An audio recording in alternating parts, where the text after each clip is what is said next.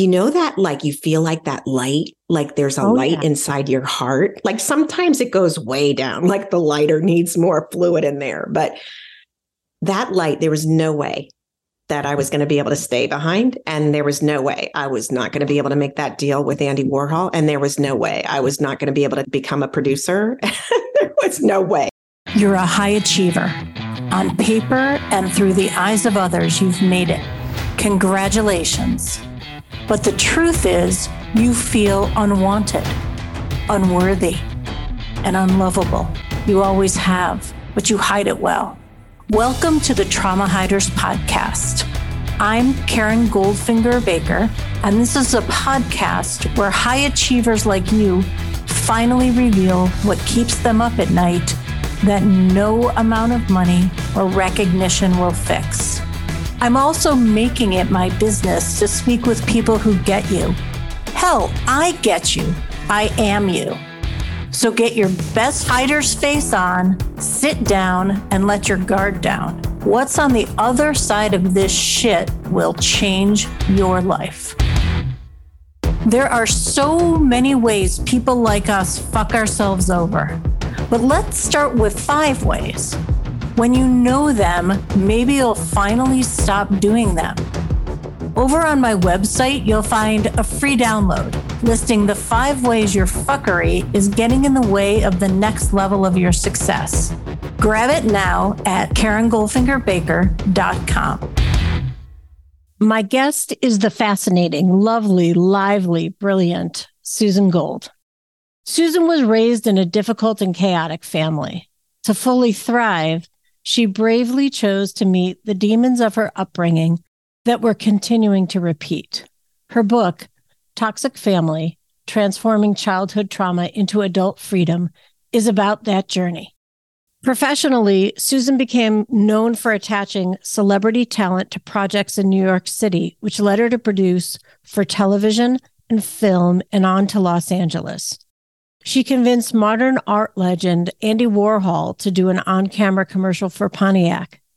A talent deal American TV personality Donnie Deutsch still claims as one of his best. She helped launch Fox News Channel at the request of Chair Roger Ailes, and on behalf of Disney Channel, persuaded A-list celebrities, including Ben Stiller, Jack Black, Taylor Swift, David Beckham, and more, to be interviewed by cartoon characters Phineas and Ferb. As you listen to my conversation with Susan, you'll hear imagination, play, heartbreak, truth, and hope. And it's all right here, right now, in the Trauma Hiders Club. I'm so glad you're here. Not as excited as I am. I feel like I'm going to get a free session off your back, Karen. Nothing is for free when you're in the Trauma Hiders Club, whether you're actually paying or it's sweat equity. None of it comes for free. But okay, you just might at least have a session, not a free one. So, question for you, Susan. Let's go back to when you were 5. Okay. Imagine we had live streaming video of you and we could see what you loved to do the most. What would we see? You would see me smelling buttercups and rubbing them on my chin to get the little yellow. You would hear me talking to my fictitious friend, Uncle Eddie, who was always coming to visit. And you would see me petting a little precious kitten. Nice. And carrying this ripped up, dirty blanket that was pink with satin edging, right? That was all frayed, like it was some kind of precious object, never to be destroyed. Oh, there's so much there.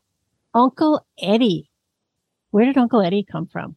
Yeah, not sure. Did you know someone named Eddie? There was an Eddie in the family lineage on my maternal grandmother's side. But no, I think Uncle Eddie, and it wasn't Eddie Munster from the Munsters. Yeah, it's kind of really interesting. But I really had to please Uncle Eddie, and he was going to judge me, but with kindness and assurance. Wow. So Uncle Eddie was an adult imaginary friend. He was, yeah. Yeah.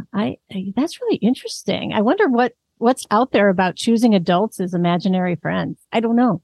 Well, maybe because the adults I did have as real mentors may not have been who you wanted to have as a friend. Right. So this was a safe adult that you created. I think so. So we would see you playing. We would see the blanket. We would see you talking to Uncle Eddie. Who would we see you being? Oh, I was a little princess because no one considered me as that. We would visit these friends, and they had a couple of kids, and one of them had the nickname Pretty. And I was so jealous because my name was Susie. I wanted to be named Pretty or Princess or something like that. Yeah. But that was not to be. Yeah. Oh, I love that. You would be a princess. So cool. I also had an imaginary friend. Mine also was an adult. Shit, I didn't even think about that. Do. Oh, that's so weird. Who was your imaginary friend? There is no coincidence today. Why did I not? Maybe I didn't. Okay. So my imaginary friend was actually a real person, at least a real person's name. My imaginary friend was Helen Keller. Oh, wow. So it may have been that I imagined young Helen Keller. Now that I think about it, like a younger Helen Keller was just learning finger spelling at the water pump. Yeah, exactly. But we could communicate.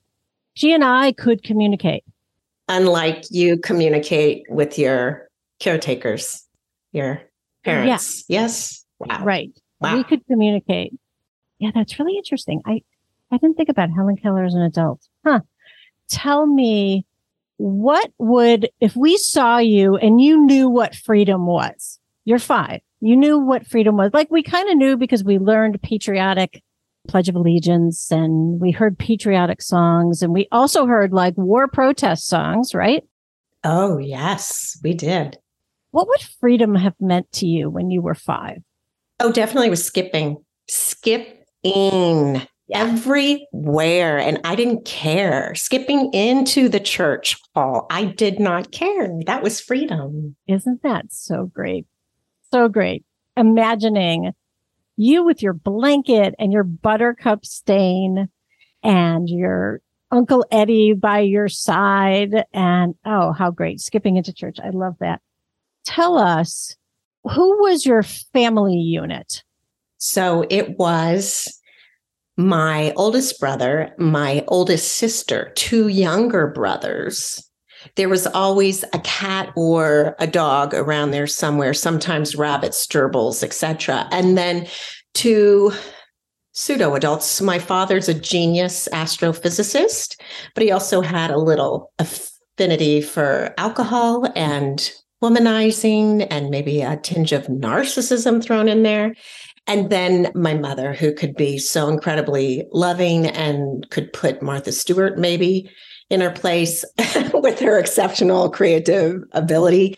But she was also soothing through overeating. So she was a compulsive overeater. She was prescribed diet pills, which was speed back then. And I think she may have had a mental illness as well. So she was very volatile. So 5 kids, 2 parents. And where did you live? We lived in central Pennsylvania in a tiny town. I don't know, maybe there's a couple thousand people. And then there was also a college there. So it expanded during school season. Okay. Got it. If there was a sign on your house, like you see a sign, at least in the movies, I guess, that says home sweet home. There's those like etched signs or they're made of tiles or whatever, home sweet home. What would the sign on the outside of your house say? Well, there'd be a cross, duct tape X over home sweet home. And beside it, it would say, it's a lie. Oh, But the actual sign was bless this mess. That was the actual sign. It did. You had that. Bless this mess. Yeah. Mm-hmm. Huh. We had, interesting. I want to go back to that, but now that I had never thought about the signs we had. We had a sign. It had something to do with like, he who indulges bulges or something like that. But honestly, I don't know if that's what it said, but my takeaway was the sign said, don't be fat. Oh, yeah. I don't even know what it really said. Like no fatties, just like this. It was so clear, right? That was the focus of, maybe it was the time of, maybe it was that era, but what the fuck? Like, don't be fat. I don't think it said that, but that was the message. That could have easily been our addendum. Right? Yeah. Bless this mess. How true. Was the house messy, or were the people messy, or were both? I'll tell you what, like my mom was raised in a home where they picked up lint balls off the carpet and everything was in its place, including the labels on the food that were stored in the pantry. So she was pretty much into cleaning, but she learned how to delegate. Like, I think I was 5.5, and my note after kindergarten would read, vacuum the downstairs, carry all the shoes upstairs, put the laundry in the washer and start it. Make sure all the toys are out of the side yard and sweep the porch. Oh my. Did your brother get that same kind of note? Theirs were usually like, take out the trash. Oh, interesting. Feed the dog. While my 8-year-old sister was making the dinner meal for a family of 7. Oh, so it was the girls who got the long list. Yeah. The girls got a lot of work. Let's just put it that way. And we got a lot of servitude as well. Your 8-year-old sister is making dinner. Yeah. Wow. Huh. Okay. So now we're in the house. Kids are working. Well, at least the girls are working. The boys are doing their one thing. And if we were to walk in, if you could pick the soundtrack, it may not have been the one that was actually playing. Like, what should have the soundtrack been? Okay. The soundtrack was either ominous silence, where you could hear a pin drop, but the visceral feeling of an explosion possible at any moment was so overwhelming. It would set your central nervous system on fire. So I hear like that, like a drip, or like a clock where you can hear it ticking every now and then, where something is moving, right? Time moving forward, or a sink is filling up, just that impending sense of something. Exactly. And then if it wasn't impending, you would hear it in real life. You would hear a slur of curse words and someone's name inserted. And then oftentimes you'd have to duck because there'd be things flying. Could be a chair flying across the room, could be a boot, a purse. Yeah, all sorts of objects. So that's your mother. No, that could be pretty much, it could be siblings, it could be mother, it could be father, it could be any one of the above. So everybody, this is the behavior. This is how we express ourselves. Pretty much, yeah. Yeah. How did you, in that environment of threat, how did you stay safe? I stayed silent. So practically mum. I tried to be perfect. And then I would disappear. I basically came in at 3:30 and I was usually gone as long as I got all my chores done by 4:30 until about 8. Because I would go to a nearby town for dance school. Oh, so dance helped keep you safe. Yeah. Yeah. Somebody would have to get you there. It was either my mother or one of a tight circle of friends, the whole carpool cycle. Okay. Yeah. Okay. And when your mother drove other girls to dance, how was that? Oh, she was fun, chatty, asking everybody questions. I mean, nobody knew. One of the girls that was in that little circle, I think she was there for 5th and 6th grade. She actually ordered my book pronto, read it and reviewed it and was horrified because she had no idea. She's like, I envied you. Your family looked so perfect. I wanted to be a part of your family. Oh my. Huh. You guys did it really well. Great show. So dance helped to keep you safe, and your parents supported you being in that? Very much so. Like anything, any kind of lesson, yeah, we got it. They wanted to do what they had not been given themselves, and they were incredibly supportive that way. Drama lessons and piano lessons and, all that extracurricular stuff, hands down. And my father would take us to the gym at his university every Friday night. And we'd tramp on the trampoline and throw the medicine ball around and eat pizza. And, he was fun. He was rode around campus on his bicycle, but he was completely inebriated and chasing after anything that moved in a skirt, practically since the honeymoon. Wow. Okay. We're getting a good picture of what was happening at home and elsewhere.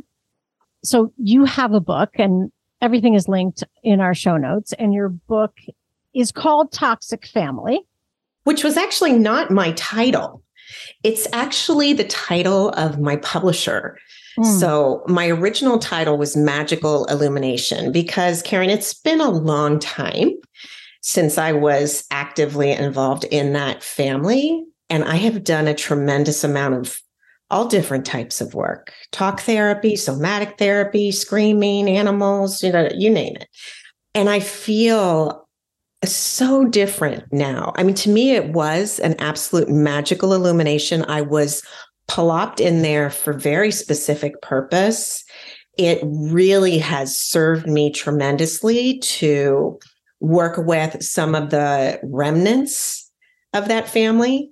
Also, I was very, very brave. I was a risk taker. I knew no one was going to be there with a parachute. I had to make it happen. And so that actually has helped in certain ways. Yeah.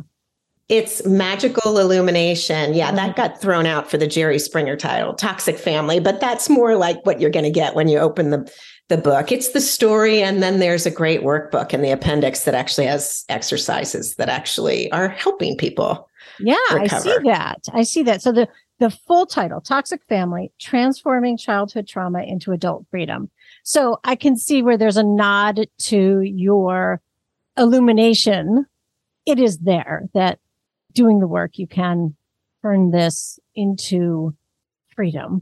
I get that. Yeah. But I think we first have to call a spade a spade. That's right. I mean, there were crappy things happening in my 20s. I, like your guest, Mark, had to get clean and sober and then work with clinical depression off and on for 10 years, and then had to learn what narcissism really was and how it was affecting me in relationships. So, yeah, all that stuff had to happen. I had to learn I had issues because I didn't want to go back into that household and re-examine anything. I wanted to just let's move on. Upbringing, check. Childhood, maybe not, but. Yeah. Okay. So I hear we're in the middle of Pennsylvania. Let's go to your teen years.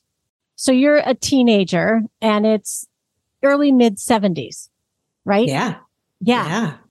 I remember, going back there, and television was everything. I mean, everything was everything, like Bicentennial Year and Friends and all of that. But television, I don't know why. Maybe there was a freedom to choose what I wanted versus what the family wanted. What were you watching?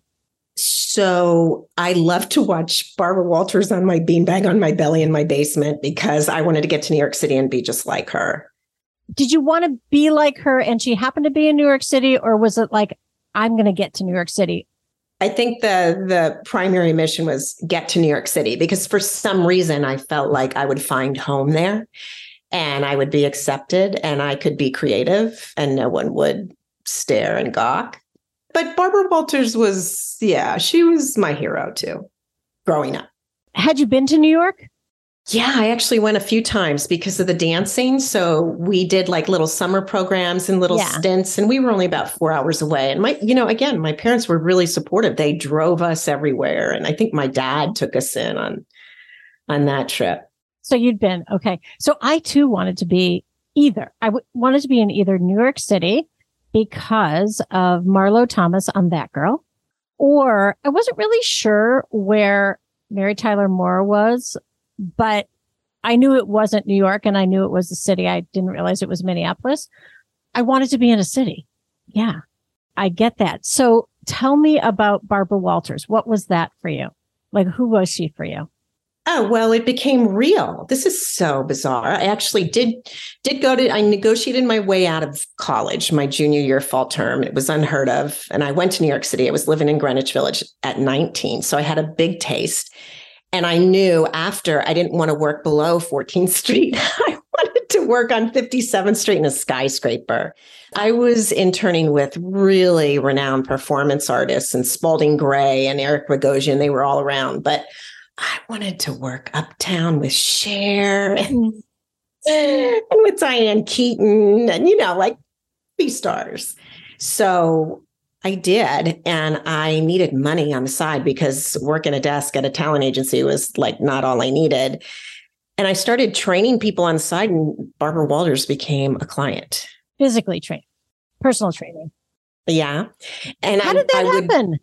Yeah, my friend had a little boutique agency, sending out personal trainers, and she was supposed to go train Barbara, and she chickened out. So she called me at like 8:30 at night, and she's like, can you be at Barbara Walters' house tomorrow at 6:30 a.m.? I'm like, oh, sure. I'd be glad to. Oh, and what was really happening?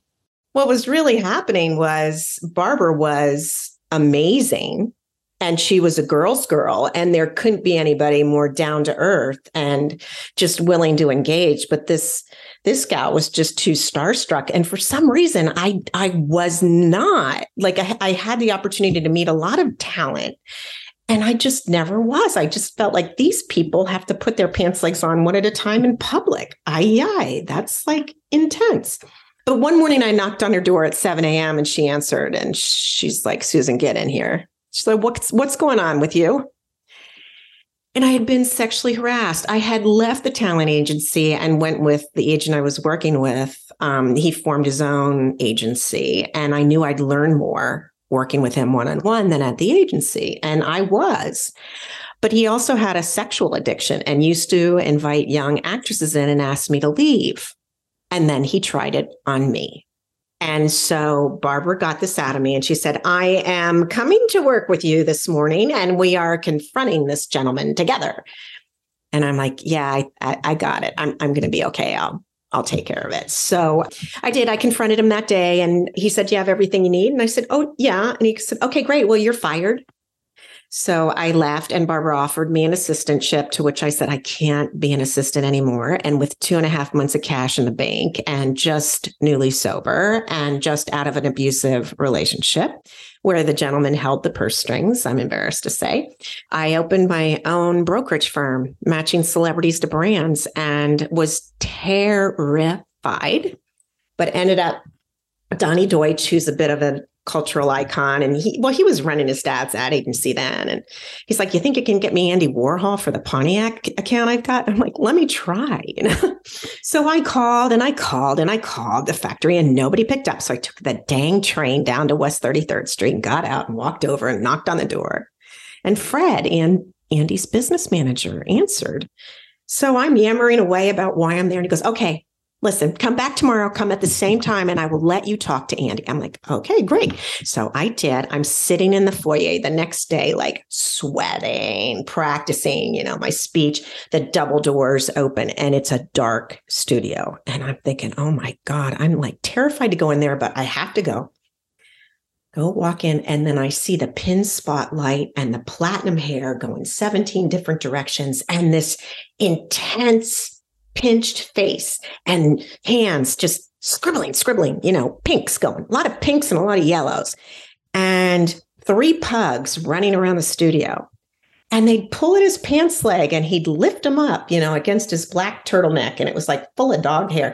And I was like, this guy loves these dogs. He didn't care why I was there. He didn't make eye contact with me, no acknowledgement of my requests, what I was asking. Finally, he looks up, he looks at me and he said, now, really, why should I do this? And I said, because you can have the pugs in the shot with you. He said, okay, I'll do it. And that was it, Karen. That so genius. Launched my career. I didn't know if it was true or not, but I had nothing to lose at that point. That's right. You had nothing to lose. Incredible. I hear so much happening in your stories. I hear someone who, and I'll check in with you on this, someone whose courage and bravery and almost like, fuck the world, I can do anything, came from surviving a home where threats were everywhere. And yet you got out. You had, for better or for worse, right? Like at the time, we don't know, but you had the courage, the bravery, the strategy, the survival skills. Get out and apply those to real life. You had options. You could have not you. I don't see this in you. We as humans have the option to just fucking shrivel. But that was not an option for you. It's extraordinary. I wanted to shrivel. That high school graduation and practicing at the chapel at the university, I was like, shit, I'm leaving in the morning. Oh my gosh.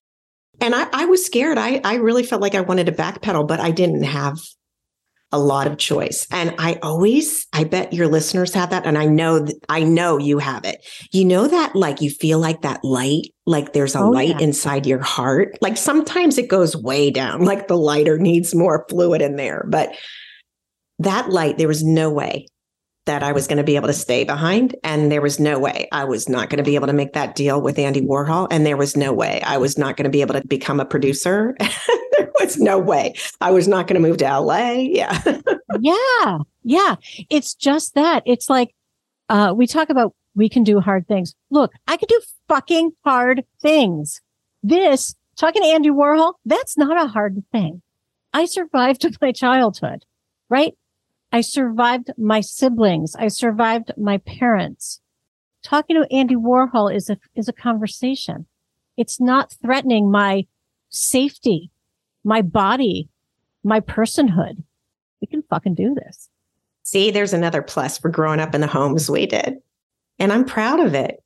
I'm proud of what we stood up for. I'm proud of who that little girl is inside of my being that walked through all that and then walked through the trauma that activated again at my own hands as an adult, and finding a way through that and finding the beauty and the grace in that.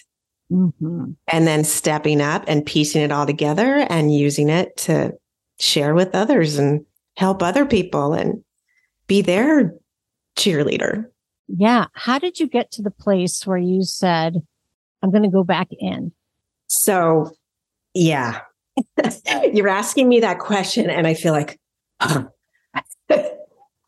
I dug around for decades. And as I said, all different modalities. And I think that traditional therapy is very important to understand your story, and somatic modalities are very important to clear the trauma from your cellular being. And I was told in 2007 by an Irish seer I had a book to write. And I promptly said, why would I want to go through that hell for a PR tool? And then I was told back to back by two other intuitives. And the second one said, you have 3 books to write. So I thought, okay, I'm going to get cracking before I've got some kind of library. But I was told I had a legacy to lead. I was told my life had, meaning and was fairly unique, which I didn't believe at all. I thought everybody has this kind of story. I don't know why mine would be so interesting. But anyway, finally, I just said, okay, I'm going to sit down and I'm going to see what happens. And of course, I approached it from that bulldog producer. You're going to sit at the computer for 15 minutes a day, and whether you have something to write or not, you're going to manifest this book. Because that always works, right? Yeah. Well, it It got me the first pass, but someone very wise said, okay, now take another pass and write it from little Susie's point of view, that sweet one inside. And I did. And that's when all the dots connected. It's not even so much that the manuscript transformed, but the connection transformed, and the compassion that I had for my own being, as well as the many players who played their roles to a T with magnificence. And the puzzle pieces all connected magically. And I could see how it all came together for the beauty of soul evolution. How the book came together, or all the people in your life, that they were there for a purpose? All the people and all the experiences and all the circumstances and all the feelings and all the hospitalization for suicidal depression and like not knowing where the rent was going to come from when I had $13 in the bank. And like all that stuff has been necessary for the award-winning movie I was able to live through and evolve. If it was a movie, what would it be called? Oh, it would be called Toxic Family, of course. You don't love that title. But you don't love that title. I can tell. If you love the title, and also using your business smarts, if you love the title and you wanted to get butts in seats, what would you call the movie? Yeah, you need to give me 10 minutes. I could come up with Barry's boot camp really fast. There's a guy named Barry that has like classes for the running treadmill. And I knew Barry. I went to LA and he was teaching for this guy, Martin Henry, at 6:30 a.m. And then he went off on his own. And I'm like, Barry, here's what you do. You call it boot camp, Barry's boot camp, and people will sign up for a month. Yeah, that worked. Yeah, you need to give me 10 minutes. I don't know what the movie title will be. Okay. But I think Toxic Family is right for the book because it's going to draw people that need it. People that would respond to magical illumination may not need the story. Right. And they might be there for a different reason. I mean, look, this podcast is called Trauma Hiders Club.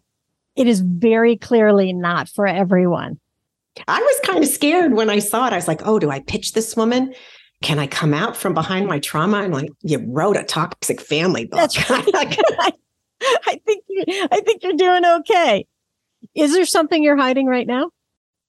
Doesn't everybody feel a bit fraudulent? Like even when I say I'm an author and I wrote a book, I just noted from my vast meditation experience that thought go through my brain. Oh, you're not a real author.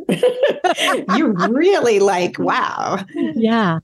Pretending once again. Okay, but I'll go back to the question. Is there something you're hiding right now? My fears. I think as a human being, we all have fear, right? But I was taught not to show it because any kind of vulnerability was deadly. Right. It could lead to brutal punishment. So I'm so used to doing what I see as hiding vulnerability. You may not see that. Most people feel, oh my gosh, you're so transparent.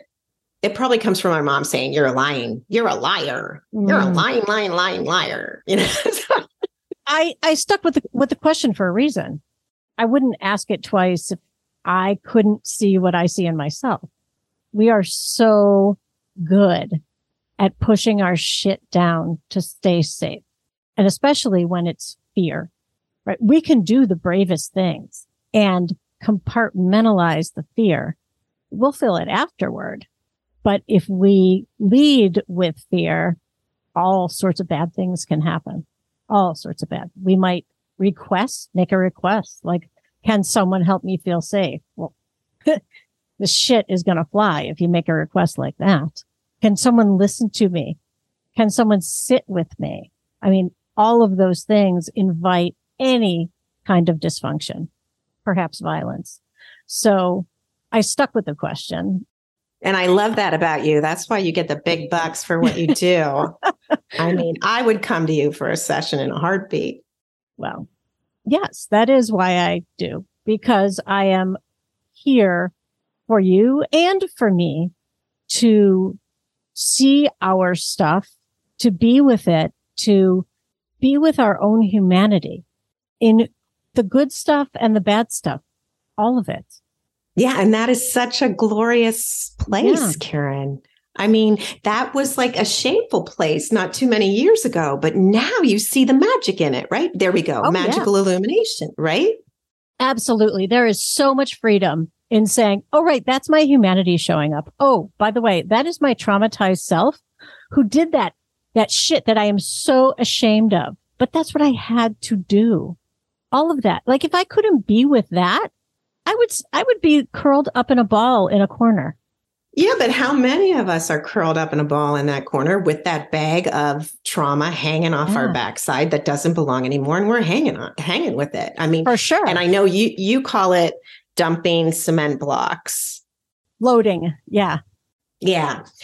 And for me, it's always Robert De Niro in The Mission carrying that bag of stuff up the cliff, the armor, metal, whatever. Yeah, that's like the imagery I get. But oh my gosh, like embracing it all and embracing the players. Yes. I mean, you don't do this immediately. Like I had a period of 3 years, I think I didn't communicate with my mom. I don't see my family a lot. I do see them. And when I see them, I'm genuinely glad to see them, but I'm careful of my engagement. It's taken a lot of work to come full circle and find forgiveness. Are you forgiving them or are you forgiving you, or both? Both. Okay. Both. I'm forgiving them for what I feel they've done and how they've behaved. And I am forgiving myself for interacting and for coming away with the frailties, the fear of abandonment, the hurt from neglect and abuse, and the shame and the guilt that doesn't belong to me. Yeah. When you have forgiven, is that in your heart? Not yourself. When you've forgiven your family members, is that in your heart, or is that an actual like mom or brother or father? I forgive you. No, it's in my heart. Although I have had very engaging conversations with my mom, shortly before she crossed over, and certainly with my dad. And I've let them both know, I'm proud of you. You absolutely did the best you could. You played an important role and you matter to me. Thank you. Really nice. We have talked on the show about it's not essential to forgive your abusers. You don't have to. And I do think that's a really important concept because there's a lot in the universe that tells us, I don't even know what the sayings are about forgiveness. Forgiveness is like godliness or whatever. There's lots of quotes about forgiveness. There's a difference between forgiving someone in your heart, as you know, and saying to someone, I could not say to my father's father, I forgive you for sexually abusing me starting when I was 10. I cannot, he's dead, long dead, but I'm never going to say that. I'm just not. I forgive who I became because of that. So with my oldest brother, I have an incident with my grandfather too. My dad Googled me like I was a piece of meat, still does sometimes. It's really awkward, really inappropriate boundaries. But my oldest brother, I was the lab experiment in the back bedroom. I did probably 2 years of work in a group, and I wrote the letter. And I sent the letter, and then I went to see him in person, and he said that didn't happen. But if it did happen, here's why it happened. And honestly, his childhood is almost all blacked out, almost all amnesia. He's in pain. He's not sure who he is. And I have so much compassion for him. And I know that he wants to do right. I know he would help me in any way he could. He's a hero to the end. He plays that macho role.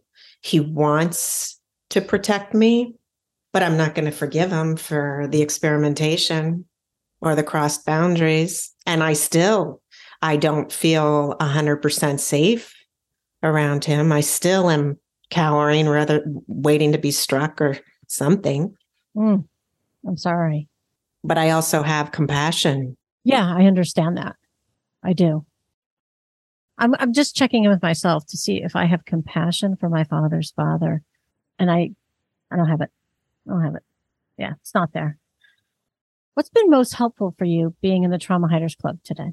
Just opening up and connecting with you and your energy. And then that actually vibrates out into your community, into the listeners. Like I can feel it. I'm quite empathic as you are. And I have a feeling a lot of your audiences as well. So just being in this circle and then finding this safe space, I feel so comfortable. Like I can just lay it out here. Yeah, you can. Yeah. And I'm also really proud of the work that you've done and I've done, like to be on this grounded platform and to be comfortable in and of ourselves and have the esteem to say, yeah, I've been through that, or yeah, I had that experience. And you have certain beliefs that I don't share, and I have certain beliefs that you don't share, and we're cool about it. Like we're comfortable. We are not hiding anything. We are not hiders, except when we are. I love that. Thank you. And tell me, what are you most excited about in your world right now? That I have a whole new trajectory. Tell me about it. Yeah, I had a bad divorce, which we won't get into. We'll save that for another highlight of Trauma Hiders. I have a whole new life. I lived in New York and I lived in LA and I was happy. And I am in urban bliss. I live in rural Montana and I came here with a partner who I did not think. I had one date in 7 years by decision, by choice. And then my partner and I became friends, and it was just friends. And then we both went kicking and screaming and dragging our heels because the universe just was pushing from both ends. Oh, connect. We're like, no. I'm learning how to live in a comfortable, loving relationship. Ooh. Yeah, maybe for the first time, it's kind of trippy and there's a lot to learn to really trust authentically, but that's what I'm happy about. I love that. There's so much there. I don't think I've ever done this before. I'm going to plug my last podcast episode, which was about 32 years of marriage. I recorded it on our 32nd anniversary, and I hear what you're saying, and I talk about in that episode what it is to be a trauma hider and build a relationship of trust, transparency, deep, meaningful, committed adult love. Yeah. I think I give kind of the highlights. I don't go that deep into it. It's a fast show, but that's really the journey. Is I say, I have only one job. We only have one job as partners, and that is to love each other. And it's as simple and as difficult as that. You guys are my heroes. Thank you. Yeah. We are our own heroes too, right? Yeah. So the new trajectory is love. It's fabulous. What else? Is anything else? That's big. Yeah. Not that we need anything else. Yeah, no, the book releasing and just, shifting to help people in similar circumstances is just a privilege and a pleasure. And, I'm not jumping on it like I did to get into the world of entertainment and producing for TV and film, which feels like heaven. And it's just coming naturally, like people come naturally because they're drawn or attracted for some reason. And it's profoundly healing, not just for them, but for me, like not to be sucked dry, not on some deadline for some EP who's making unreasonable requests. It's just heaven on earth. I'm in a new zip code, literally and figuratively. It's so true. And it's in spaciousness, right? In that new zip code, spaciousness in terms of your environment, your geography, and your way of being. And Uncle Eddie's loving it for me. Go Uncle Eddie. Go Uncle. Maybe Uncle Eddie and Helen Keller can meet. They may be now. They may be. Yeah. Helen Keller just happened to live in a lamp, but I think I can release her and maybe she'll go find Uncle Eddie. He's in the sandbox if she's looking. She'll go looking. She'll feel her way there. Oh, she won't go looking. Yeah. Terrible. Well, this has been wonderful. I feel like you are an old friend, sister, cousin, whatever. I hope you feel the same. It's completely mutual. There was no accident. And this has been a blessing. And I look forward to collaborating with you as we go forward. Fabulous. I love that. Thank you. You've been listening to the Trauma Hiders Club podcast. For more episodes, head over to my website where you'll find links to resources mentioned and all the ways you can listen on your favorite podcast platform. And if you're ready to fight, discover the rules of Trauma Club. Head over to KarenGoldfingerBaker.com.